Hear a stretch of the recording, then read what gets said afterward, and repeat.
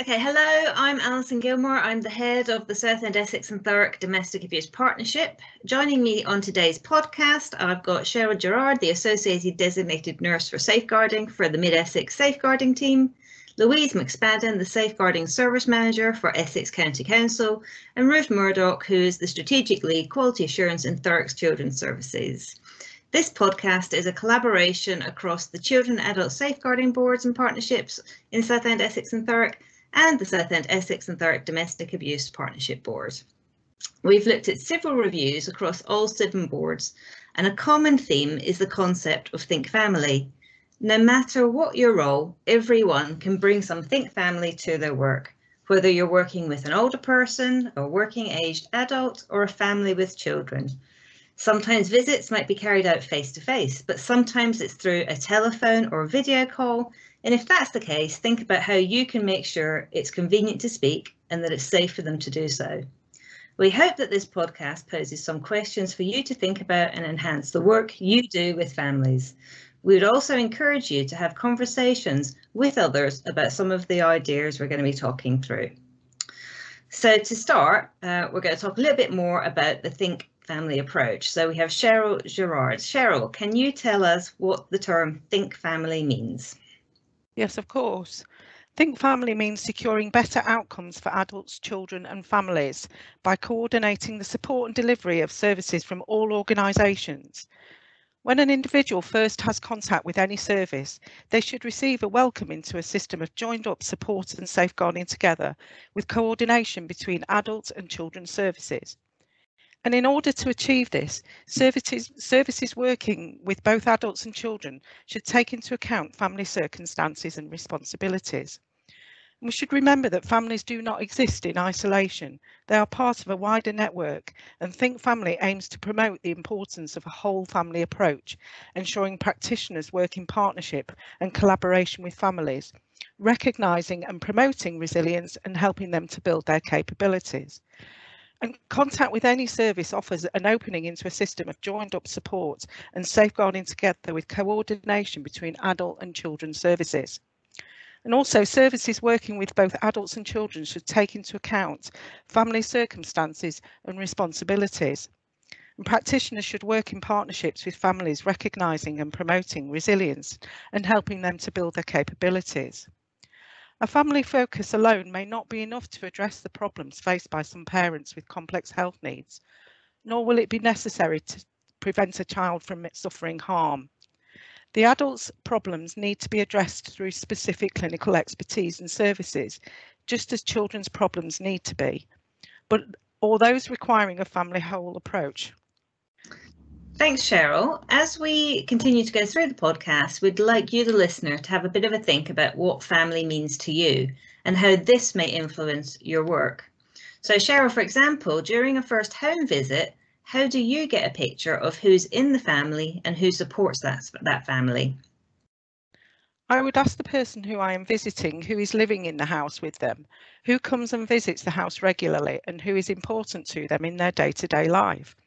Often I would then put this all on a piece of paper and try and draw links between the different people, using genograms, for example, and bearing in mind there may be influential people in the family circle who don't visit regularly, for example, if they live abroad. So Cheryl, who do you consider as family? To me, family could mean many things to different people. For example, it could be blood relatives, it could be community, cultural or religious groups, or it could be friends. It's about who is involved in their everyday life. So that could be quite a lot of people. It could, but it is really important to get a picture of who is in that person's life, or perhaps even see that the person does not have any support at all. So what would you then do if a person has no support? Well, we would talk to them further, as this may be about the way they are feeling, and then we would look at potential opportunities for them to connect with others.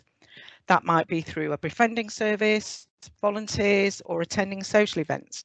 And training and employment is another avenue we would look at to build confidence and self-esteem. So what would you do if they were still not interested in any of that? Well, then we would ensure that they are safe and that they know where to go if they change their mind. And would something different happen if children were in the home? Well, if there were children in the home, then we would need to assess whether they are safe and to build a picture of their world, what school or playgroups they go to, for example. No matter who we are supporting, it is good practice to find out if there are any other organisations involved within the household.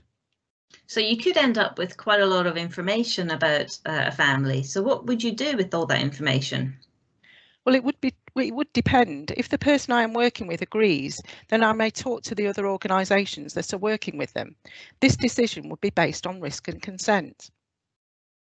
Thanks, Cheryl. That's been really helpful. So we're now going to think through what reviews have taught us and what good practice looks like. To talk us through this, I'm going to bring in Louise and Ruth. So starting with Louise. Louise, can you tell us what recent reviews have taught us? Yeah, sure.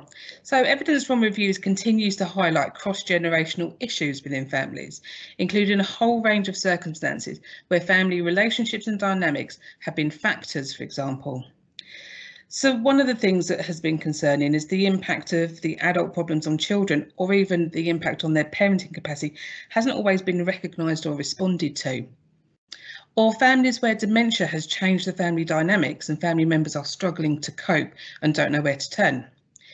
Ageing parents unable to continue to care for their vulnerable adult children is also a really crucial point, as many ageing parents are actually acting as carers for their grown-up children. Parents trying to support their adult children with significant addiction issues or mental health problems. A victim of domestic abuse who attempts to end an abusive relationship and the escalation of incidents as a result of either child contact or disputes over custody or going to court. Recognising the role of carers and young carers in the family situation and what they have to do, and whether that's over and above what would be expected of a child of that age and stage in any other family. Stalking behaviours from an ex-partner and consideration of the potential for multiple and secondary victims from that behaviour. Recognising that children are also victims of domestic abuse in what they see and hear within their family networks. The role of fathers and men, and including their voice in our work, can be really hard to gather sometimes. And to not make assumptions about mental capacity due to health conditions. And then, of course, loss of employment and poverty and what that means to families and how it changes the system. Thanks, Louise. And I think that is really interesting because obviously that's what we see in a lot of our reviews, and I think we get several of those themes coming out. So really helpful to highlight those. So turning to Ruth. Ruth, can you give us some idea for best practice around this? Yes, certainly. Having an identified lead professional who coordinates the agencies involved, especially where there's complex needs or a lot of agencies.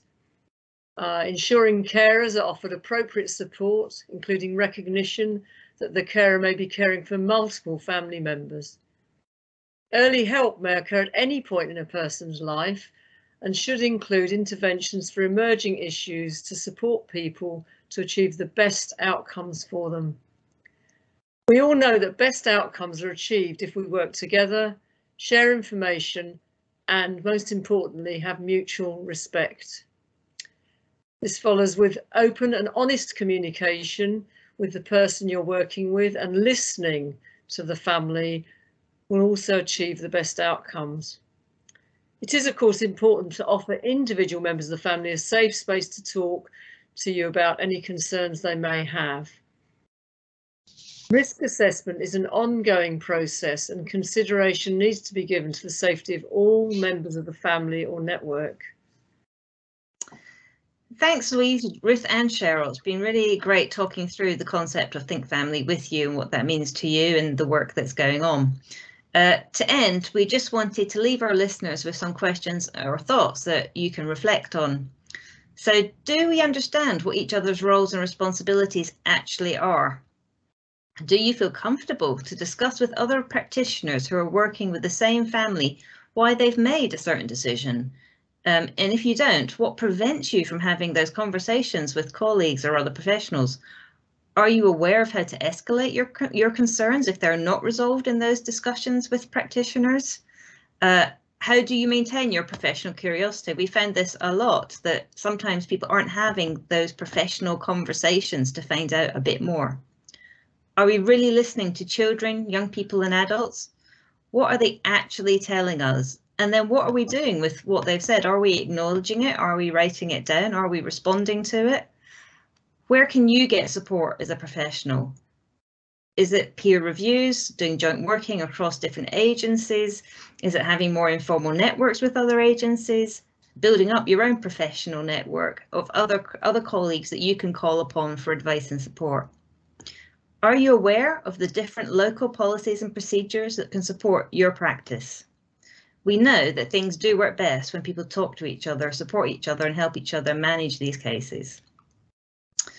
So thank you for listening. There's information, resources and links to support services about everything we've discussed on the Safeguarding Board websites.